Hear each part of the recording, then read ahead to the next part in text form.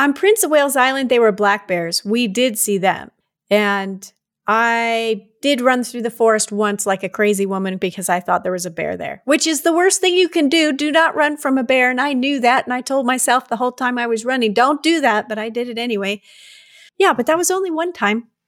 I was good the rest of the time. I walked. I knew how not to attract a bear's attention. And running through the woods is the way you do attract attention. They can't help themselves. They chase you if you run. Welcome to another episode of the Thriving Over Surviving podcast, where we discuss the ups and downs of our autoimmune diagnoses, but ultimately how we thrive in spite of it. I'm your host, Edie Sahijian. I was diagnosed in 2015 with multiple sclerosis.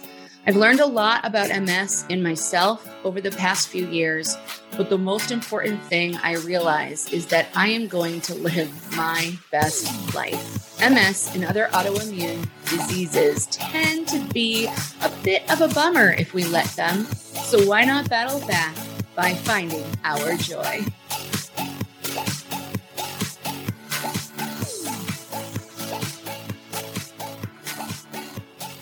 Have you ever gone on an adventure? I mean, really taking a risk. Jumped in with both feet. Let's do this. That type of adventure. When I was in my third year of teaching, I was really struggling financially, and I kept deferring my student loans, and I needed to get a second job. Somebody mentioned to me that there were opportunities overseas in remote places where the district would provide housing and incentive pay and some other financial perks.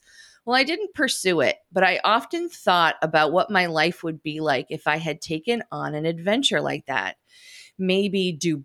I actually have a couple of friends that went over there to teach. Somewhere in Asia, maybe, or even Alaska. Well, my guest today did just that. She braved the fear of the possibility of getting eaten by bears, insomnia, erupting volcanoes, helicopter crashes, and seasonal affective disorder, which seasonal affective disorder reminds me of The Shining. You remember how Jack goes crazy and I keep picturing myself getting lost in the hedge maze. Oh my. So anyways, Melissa Cook, she's the author of The Call of the Last Frontier, and she writes about her adventure in her weekly blog, mssymptoms.me, and Alaska Bush Life. This wife and boy mom combines her love for storytelling and the outdoors with her passion for photography. She's on YouTube also on this show called Wyoming Jeepers. Officially diagnosed with MS in 2001, Melissa knows each day is a gift and makes the most of every single one. Let's chat it up with Melissa. Hi, thank you so much for being on the show. Hey, thank you for having me. Oh, I'm so honored. I'm so honored. I've just been immersed in your content, and your book is just fantastic. The Call of the Last Frontier, a true story of a woman's 20-year Alaska adventure. And there is MS throughout this book. So I want to orient the listeners with your story a little bit, Melissa. Would you share, let's start at that 15-year age when you started to have symptoms, and tell us about how you got diagnosed and what that looked like for you. So when I was 15, I was having problems understanding language. And that was very hard for me to explain to people why I didn't understand when I knew I could hear them, but I couldn't understand what they said. And I had a number of deaf friends in Tucson, Arizona, because they had brought in the deaf children from the school that they have in Tucson for the deaf. And this was the first group of kids that had been mainstreamed. So I had a number of friends that were deaf, and for me, it went along with what they were experiencing. I didn't understand language, and they didn't understand language. So I said that I couldn't hear. And my mom took me to a hearing specialist, and the hearing specialist said, yes, she can hear. I didn't know at that time how to explain, I heard you, but I didn't understand anything you said. I was young enough, and there was a lot of stress in our home, so I didn't know how to handle that. So MS was once called the liar's disease. And people who have MS are often called liars because you can't see your symptoms. And they couldn't see my symptoms. They couldn't see them when they did the hearing test as to why I didn't understand language. And I didn't know how to put it into words. So it was a difficult time. And then when language was affected again in 2001 for me, it was like a light bulb went on. And I was able to tell my mom, this is exactly what was happening to me when I was 15. I couldn't understand language. And it wasn't like I couldn't understand everybody or the same person. I would have a student come up and ask me a question, and every word they said was gibberish. So then I would change positions and I would ask them to say it again in a different way, and then I could understand it. So it was like my brain was turning on and off with the ability to comprehend what was being said to me. And I didn't know how to explain that when I was 15, but they worked me up for MS at that time. So they sent me from the audiologist to whoever, neurologist probably at that time, but they didn't have the same kind of technology that we have today. So they weren't able to diagnose me with MS, but that was the first time I heard MS. And since they didn't diagnose me with it, my mom was just mad at me. Oh, no. It hurt my credibility not to know how to explain it as a child. I see. That makes sense. That makes sense. Yes. So then moving into 2001, what else was going on? Was it just the language thing?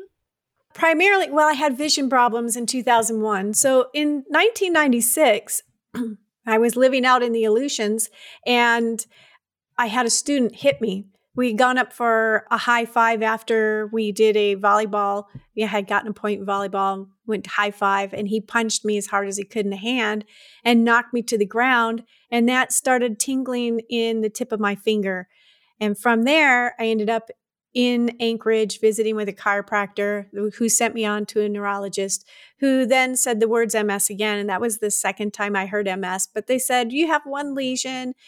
We can't diagnose it as MS until you have multiple lesions. So in 2001, I was having problems with vision. I had an optic neuritis attack and I couldn't see very well.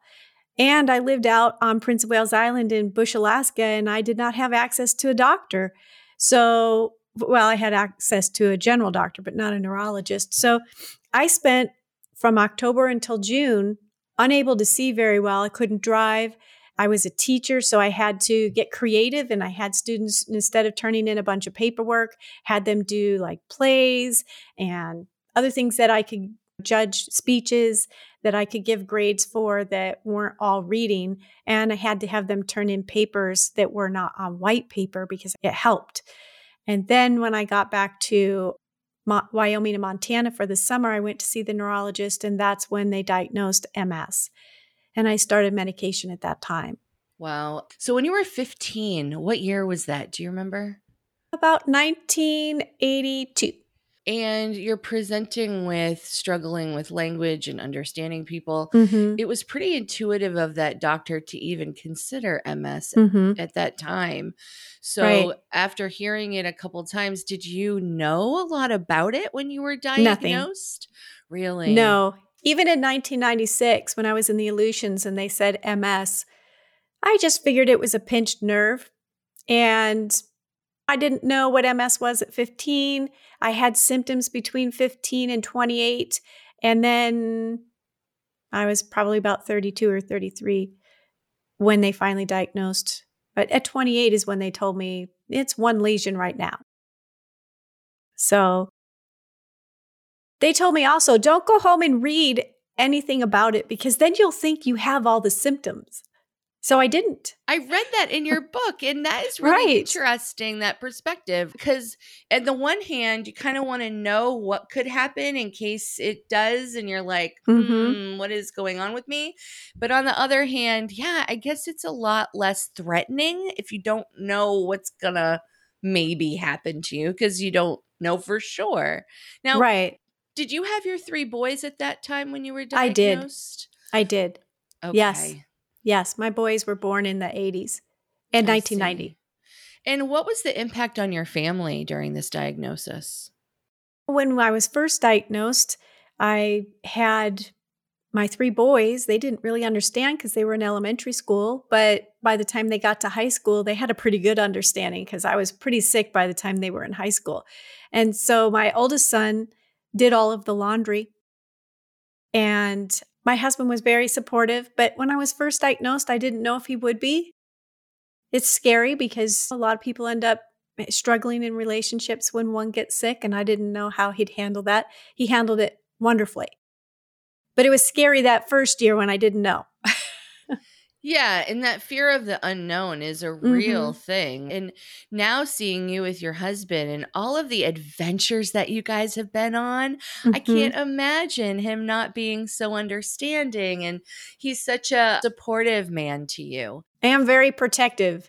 He chases off all the stress. If somebody's causing me stress, he's after them. Oh, Don't I do need that. one of those. That sounds perfect. I love that for him and you.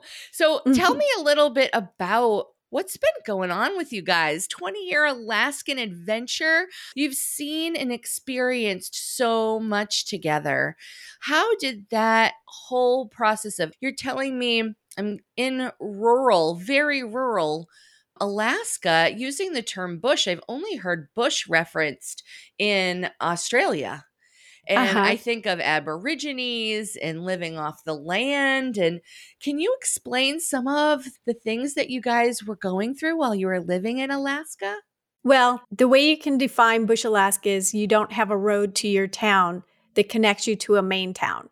And since 80% of Alaska is fly-in or boat only, that's most of Alaska that doesn't have a road to Anchorage, Fairbanks. Juneau doesn't even have one, and that's one of the main towns. Ketchikan, they don't have one, main town. So it depends how you define bush. Bush can be defined that it doesn't have a main town. Other people define it because there are bigger towns that don't have a road to the main town as having access by ferry and road. So they add the ferry in there.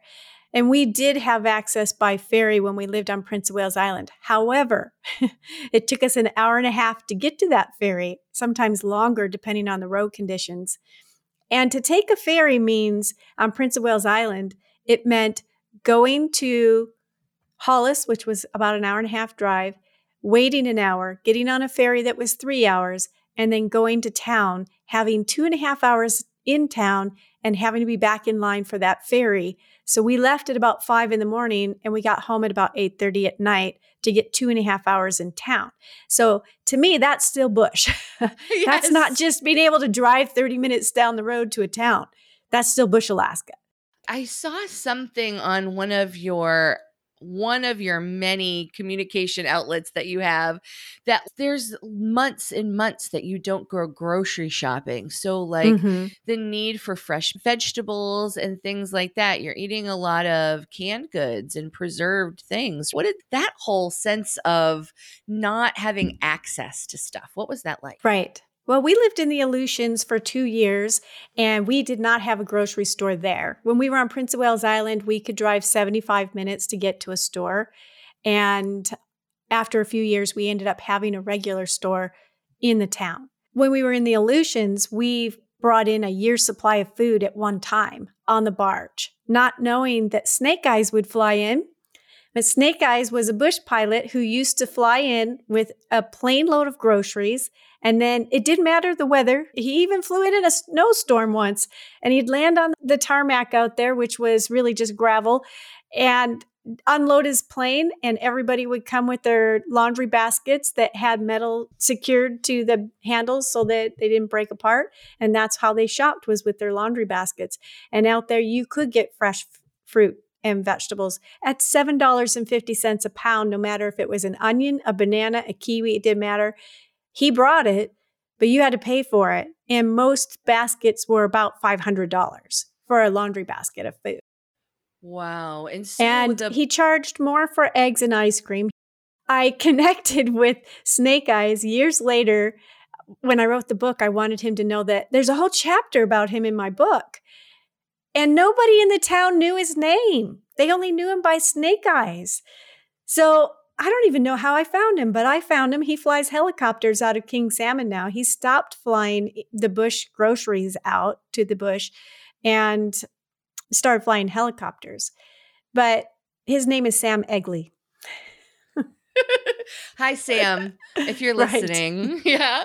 So that is super wild. Like, how much was the cost of living super high then if you're not having easy access to stuff? At that time, we paid $300 for rent, which made the teachers in the two main towns of King Cove and Sandpoint very angry because they were paying about $1,000. But to get a teacher to stay in Nelson Lagoon, if you're going to charge them $1,000 rent and send them to Nelson Lagoon, they're probably going to leave. So they charged us less money for rent, and the utilities were part of it. We didn't pay the utilities. We paid for our telephone.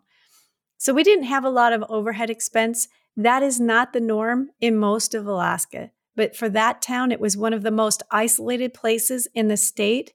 And they had 2 teachers move in the year before, leave before Christmas, 2 more teachers come in after Christmas break and left at the end of the school year, refusing to stay another year.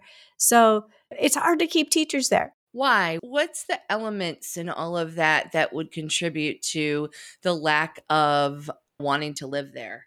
Well, back then it was that we didn't have access to anything. There was no store there. There were very few people. There were about 30 people there in the wintertime. The phone had a 2-second delay, didn't have regular TV. The internet at the time was very rudimentary anyway, even for people in the lower 48. Today, they don't have a good retirement, so they still struggle getting teachers. Back then, they had a wonderful retirement for us, but today they have internet and fast speed video conferencing and that type of thing. So people aren't having it as rough when they live in Bush, Alaska as we did, because they can do what we're doing here. We can see each other on our video. We can talk and hear each other at normal speaking rates. We couldn't do that when we lived out there. So today you can. So what was the draw for you guys then? Why did you want to go on this adventure? They had a really good retirement. That was it? In 20 years. That was it. That was it. And most people did not make 20 years. That's why they could offer it, because they knew the average stay was 2 to 5 years. And then people went back home and they had that great Alaska experience that they dream of still today and say, oh, I miss it. Yeah, but I wouldn't want to go back. I wouldn't want to live there again. But yeah, I miss it. Wow. That's true for me too. I mean, I would never trade my Nelson Lagoon years, but for years afterwards, I had nightmares that I was being sent back to Nelson Lagoon for our last years in the States. Wow. Wow. Right? It was a reoccurring nightmare. And it even occurred after we retired and moved to Wyoming. I was still having that nightmare that we were going back to Nelson Lagoon. Yeah, that's some PTSD. I think that it's so brave of you to be out there. And I can't imagine how that impacted your MS and access to things. Like I read in your book that you'd have to take your flight and go down to see the doctor and things. Were you on a DMT? I was. I started a DMT in 2001. And I have to say, we left Alaska in 1997. We stayed 3 years, the 2 years out in Nelson Lagoon and then 1 year in Craig, which at that time was a fishing and logging community, and they were a bit rough. So we left. That wasn't the kind of life we wanted to live. But when we got down to Ohio, I was pretty sick with MS, and we knew I wasn't going to make a full career watching some of those people climbing the stairs with a cane in their 60s saying, 3 years left till retirement. And I was 30 and I'm looking at them thinking, I'm not going to make it. So we went back to Alaska again for the retirement, knowing that they had a 20-year and I was more likely to make that. They also had a really good disability plan. So I encourage the listeners to think about your own situation. Do you have a good disability plan? Do you have a good retirement plan? Because I didn't when I wasn't in Alaska. So I went back. And that's why I went back, because I knew I was sick. And my husband said, we have to go back. You have MS. You're going to need that medical plan. And I did. So you also must love nature. I can't imagine you being up there and fighting the elements and all of that and the insomnia and all of these components, like without really loving nature. Is it okay if you see a bear? Do you freak out? Like what? What was that like being immersed in such beautiful country? Okay, so are you ready to laugh? Yeah.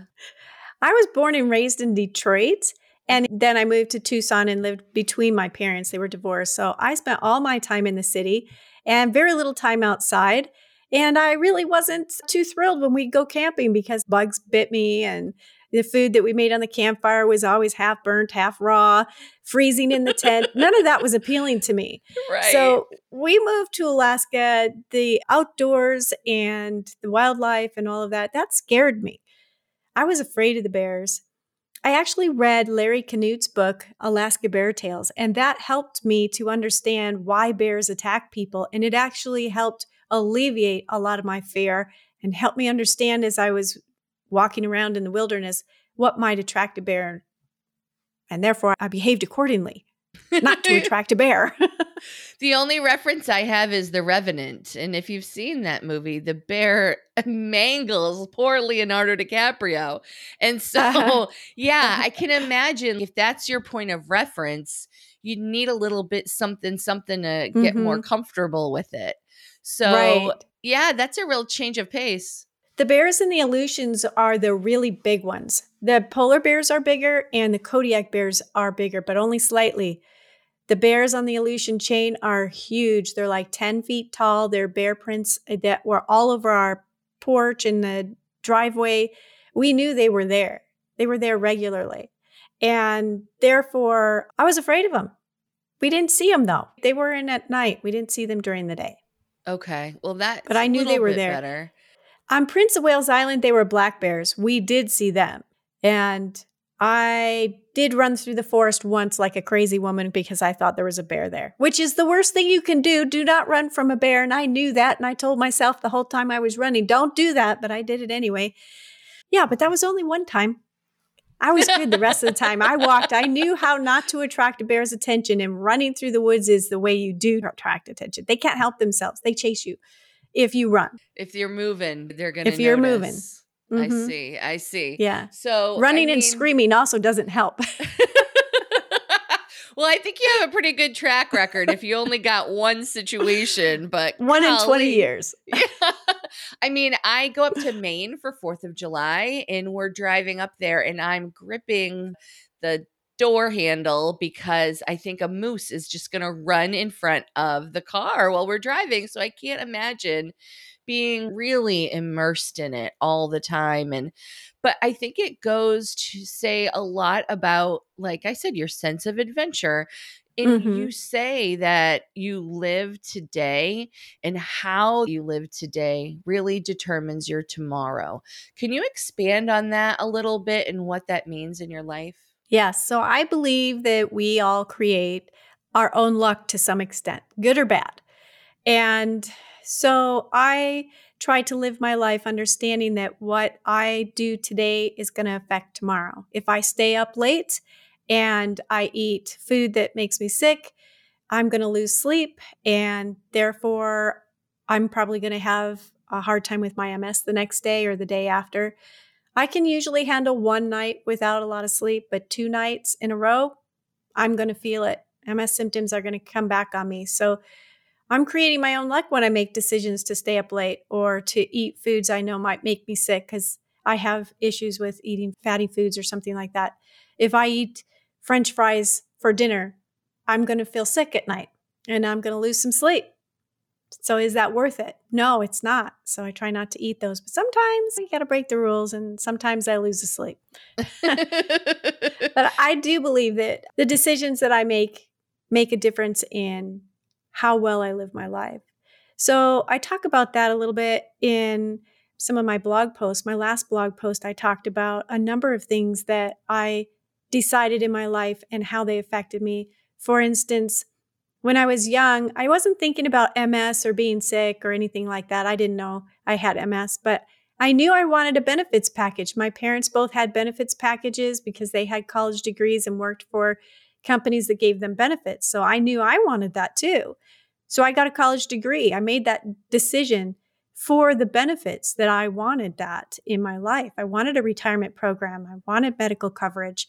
I didn't know what disability coverage was.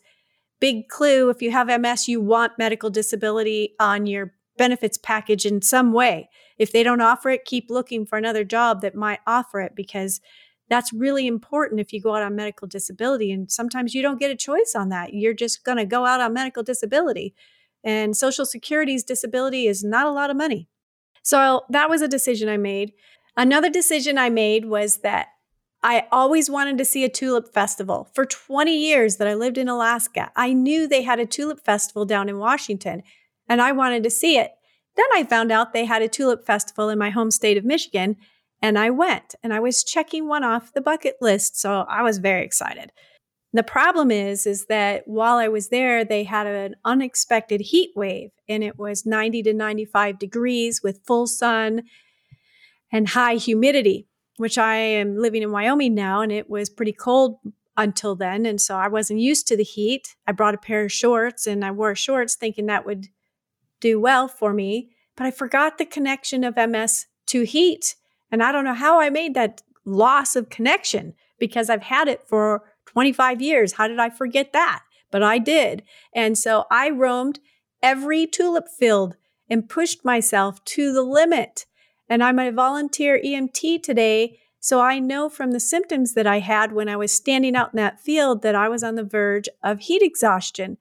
So I started heading toward the building where I knew they had cold water because stupid me also did not have a cold water bottle in my hand. And I made my way back to the building, drank 2 cold water bottles, and had to sit there for 20 minutes. And then I ended up having an MS relapse. And I haven't had an MS relapse in years. I've been doing very well. And then I wasn't. And I wasn't because I allowed myself to get too hot at a tulip festival after I had already gotten up at 3 a.m. to get on a plane to get there. So I lost the sleep, and then I overdid it with the heat. And then to go home, I had to get up for a very early flight. And the next week, MS was raging. And I haven't had that in a long time. So I am recovering from that now, but I've noticed that even just a little bit of extra effort yesterday, I felt it today. So it's still there a month later, still struggling, just a little. Yeah, it sounded like a perfect storm. I Right. am wondering now, what were those symptoms that came on as a result of that?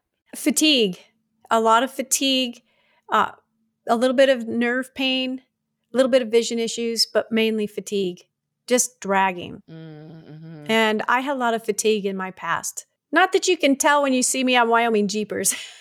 No, she's like here and there and everywhere, smiling and enjoying herself. I watched a video this morning, actually, and they're like riding in Jeeps on volcanoes, and it looks like they're going to plummet to their death. And it's incredible what you guys do. And who do you do all that stuff with? Are you related to those people? Yeah, the person in the Jeep with me is my husband, Elgin. Mm-hmm. And then the other Jeep is his sister, Elaine, and her husband, Dan. And we go out Jeeping and film our shows. We do about a 30-minute show.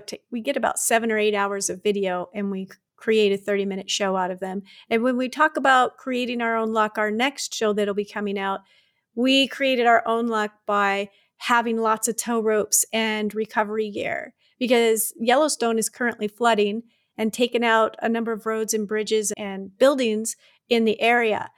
This was the very first day of the flooding, and we were up in the mountains next to the Yellowstone Mountains, and it was flooding. We got caught between 2 bodies of high water, and we actually ended up having to be pulled through the water with the tow ropes. If we hadn't had them, we would have been stuck there, and we boated across. Wow. And so Right. that was just pretty recently then? That was last week. Oh my gosh. I'm so glad So you're the here Jeep was in today. pieces. We had to take the Jeep totally apart and everything in it, from the carpeting up, furniture that's in there, the seats, all of it had to come out and get dried out because we boated across. But we had a tow Wow. rope and somebody was able to pull us across the water. I wouldn't do that again, by the way. Don't do that. It's not good for the Jeep. It's not good for the Jeep. It's not good for you guys. Oh my goodness. Well, it looks like you guys just have a blast together. Your sister-in-law is a riot. She is, isn't she? Oh my gosh, yes. I see her dancing around and all of that. She would bring joy to my life if I knew her. I know it. So Mhm. I also see you guys, you have drones and things out there. Mhm. And We do. it's picturesque. And it's not just like going in a Jeep and things, you're really getting the full view of where you are. And gosh, what an exciting thing you do. I think most people, when they think of jeeping shows, they think of rock crawlers that are down in Utah climbing up the rocks. That's not what we do. We're older. We really can't handle all that. So what we do is we take our drone and we drive the back roads. And our goal is to show the scenery on the back roads that other people can't get to. One, because they don't have the vehicle, or two, they don't have access because they don't live here, or three, they don't know how to get there. So we put maps in our shows. In our most recent shows, we started adding maps to help people see where to go. You can be driving down the road and it looks pretty, but when you send a drone up, your jaw drops. Oh my gosh, that's what it looks like out there, but you can't see it from your window. So that's why we send up the drone. And in this area, and probably in many areas in the US, you have to be careful with your drone because eagles take it as an affront to their territory and they attack the drone. So we actually lost a drone in the Carter Mountain video with it, but we got it all on tape. You got the eagle Even attack. the death spile of the drone, woo, going down after it had been attacked 3 times by an eagle that was bound and determined to take it out. And when we found the drone, our son went out and hiked and found it. The eagle had taken out the camera and plucked off all of the propellers on the drone. So it was definitely going to make sure that drone never flew again. Wow.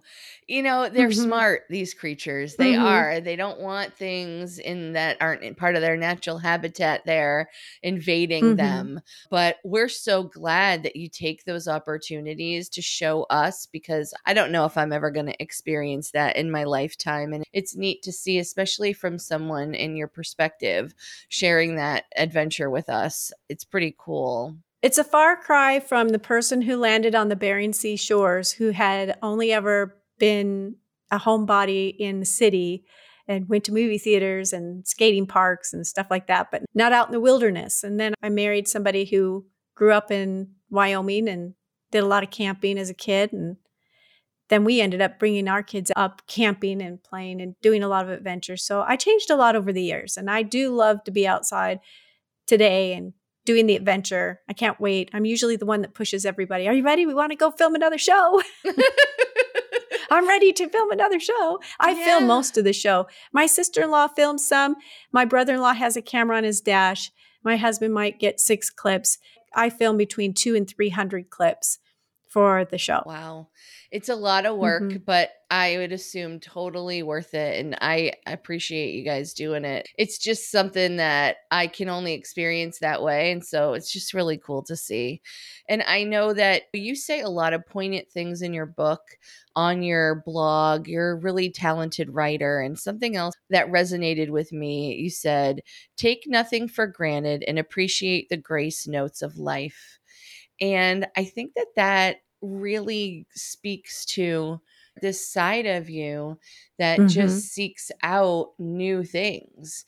And there is a lot of grace that comes with MS, applying that grace to you as well as those things around you so you don't get stressed out. Can you talk to us a little bit more about what that means to you?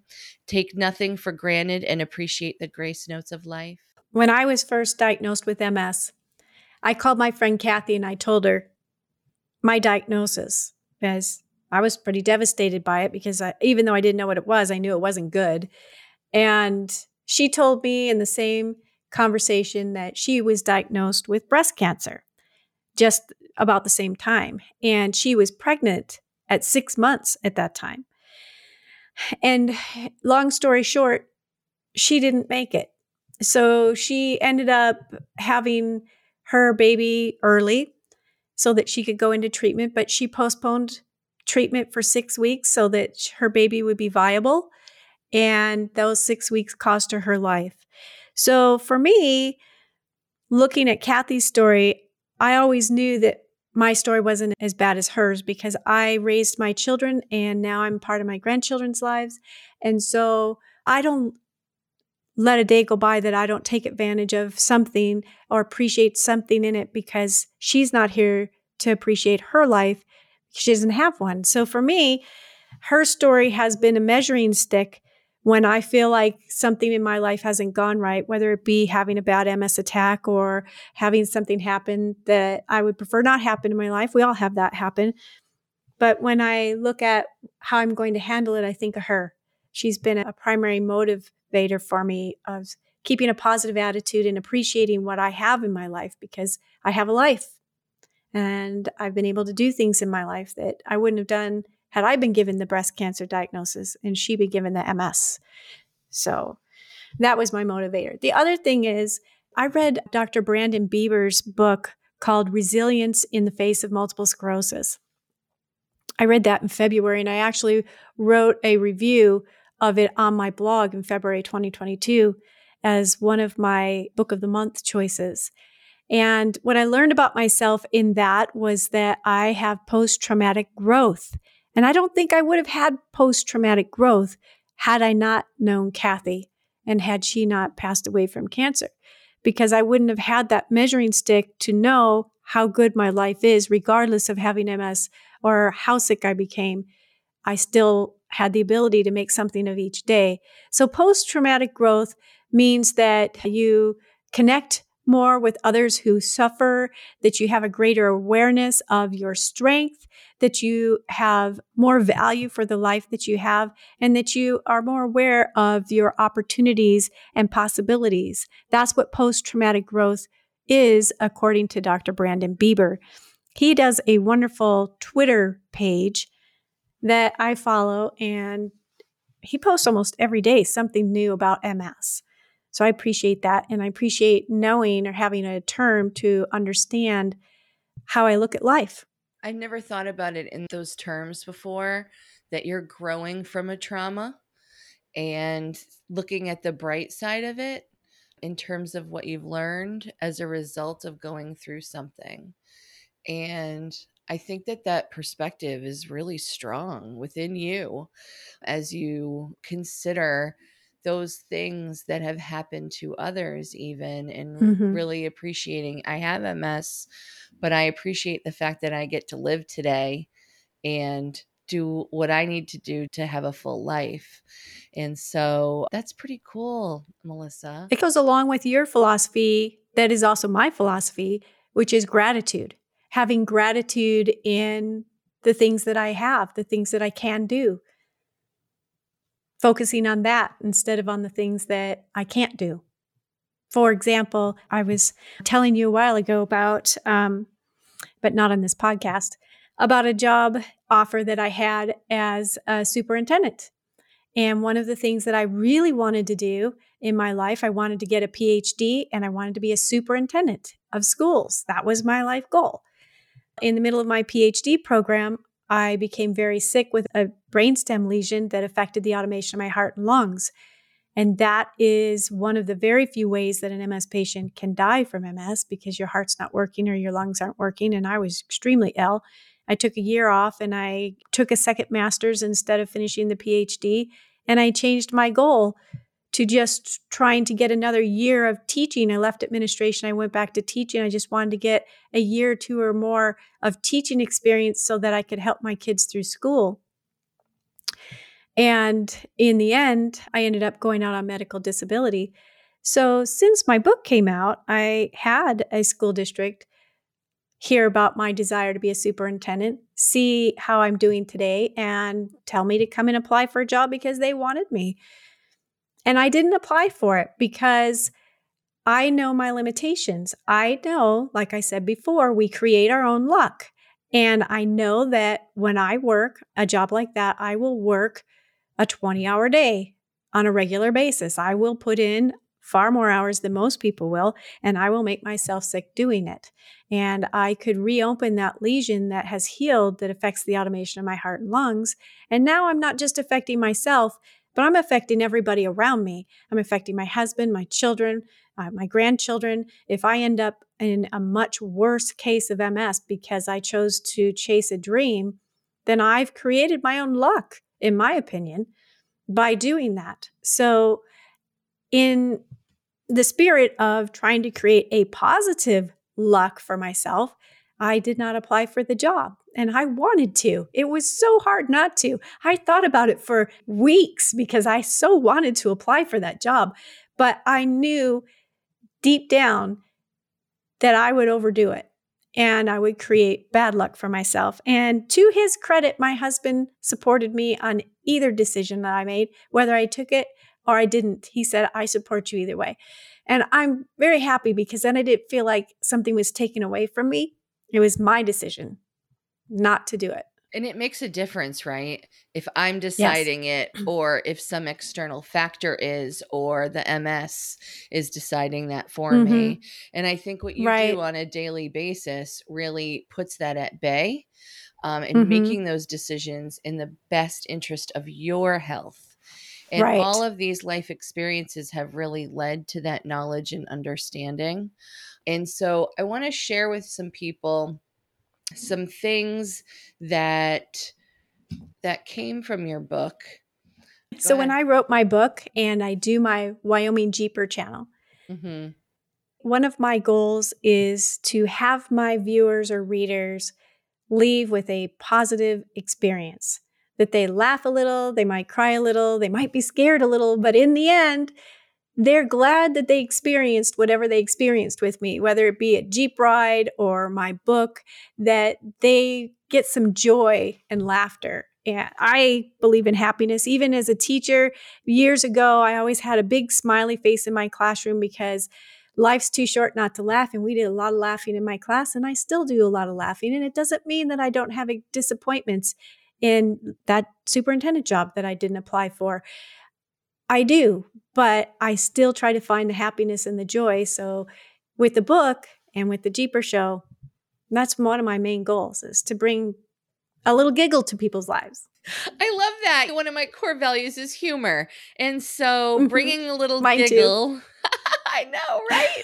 And when I see that from my thrivers, I'm like, oh, yay. Because I feel like if we don't have a little bit of levity every day, then we're not truly living and experiencing life, because we're meant to really embrace that joy, the joy that comes with living, and finding what that joy is for each of us is so important. Don't you just love it when you have an MS symptom come on, like blurry vision? I'll have that happen every once in a while. I'll get up and I'll walk across the room and I'll tell my husband, dang, my MS is coming back. I can't see very well. Shoot. And then he'll say, take off your glasses. Have my reading glasses on. And you take off the reading glasses and guess what? It's not MS. It was just stupidity that I didn't take my reading glasses off. And I have those moments every once in a while, and they're just so much fun because then it's like total relief. Oh, good. I'm not having an MS symptom. Yeah. I'd rather be making a serious blunder than having an MS symptom. And yes, we need to laugh about it, because at the end of the day, if we don't, we're going to be stuck in that place of wondering and fear all the time. And who wants to live there? It's okay to be there once in a while and work your way through it. But to stay in that pit is just a bummer. And I'm not going to do that. So from we create our own luck to take full advantage of good things in life, appreciate what you have, post-traumatic growth, focusing on gratitude and knowing your limitations. Melissa, could you do me a favor? On page 267 of your book, you wrote in December of 2014, the only poem I have ever written spilled out of me. It's called Sometimes, and I would really love for our listeners to hear from your own voice what that sounds like. Thank you. Speaking of challenges in life, I don't know, I might be able to read this just nice and smooth, but I did not learn how to read till I was in 5th grade. And then I graduated from high school a year early. So just because you don't get to learn to read until 5th grade doesn't mean you can't graduate from high school early, but it does mean that you miss all of the phonics. So when people ask me to read out loud, I always cringe because I know I don't read out loud very well, but here we go. Here's my poem. Sometimes I need a little help now and then, so I have learned to ask. Sometimes I have pain, so I have learned to manage. Sometimes I am lonely now that I am on disability, so new friends I have made. Sometimes I miss my career, so I have learned to write. Sometimes I feel sadness, So happiness I choose. Sometimes I must figure out how to do things differently, but I still do. Melissa, you've really touched my heart today. Thank you so much for Thank being you. here. We need to hear where we can find you. Can you list all of your spaces for us so we can reach out to you? If you go to melissacook.us and then you look at social, you'll find all of those links. So with my book, I have Alaska Bush Life blog, and there's a link for blog on there.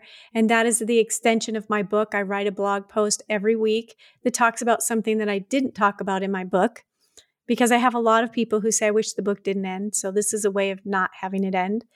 And I also have that out on Facebook, Twitter, LinkedIn, and Instagram. And then my Wyoming Jeepers is on YouTube. It's also on Facebook, Instagram, and Twitter, also just Wyoming Jeepers. And then I have mssymptoms.me, which is my blog that I started in 2013. The goal of the blog is to share my life so that other people can know what it's like to have MS, whether you're newly diagnosed or somebody that has MS. I know that I was listening to a couple sitting at a restaurant in Tucson, and one of the persons was speaking about somebody else that wasn't there and calling them a liar because they had symptoms they couldn't see. And I don't know that they had MS, but I went home and I wrote the post, "Liar, liar, pants on fire." And that is also one of the goals of the blog, is for people who question whether or not this is normal for their spouse or family member to feel like they do. They can learn about what it's like from somebody else's perspective of living with MS. I also put out the most recent research and try to have a little sense of humor on the blog. And then that's also on Twitter. And I also post it on my personal Facebook and Instagram, which is author Melissa Cook. So all those links are on melissacook.us. Yeah, please reach out to Melissa. And if you'd like to learn more about your core values, gratitude, or seek out information about our thriving community, please reach out by joining the website at thrivingoversurvivingpodcast.com. We'd love to have you be one of our thriving community. Melissa, thank you so much for being Thank you so much for being here with me today, and keep thriving. Thank you. Thank you for joining me for this episode of the Thriving Over Surviving podcast. If you would like to join our growing community of thrivers, there are a lot of ways to do so. Visit the website at thrivingoversurvivingpodcast.com. There you'll find links to all our social media, my blog, and lots more. See you next time when we chat it up with another autoimmune warrior on the Thriving Over Surviving podcast. Keep thriving.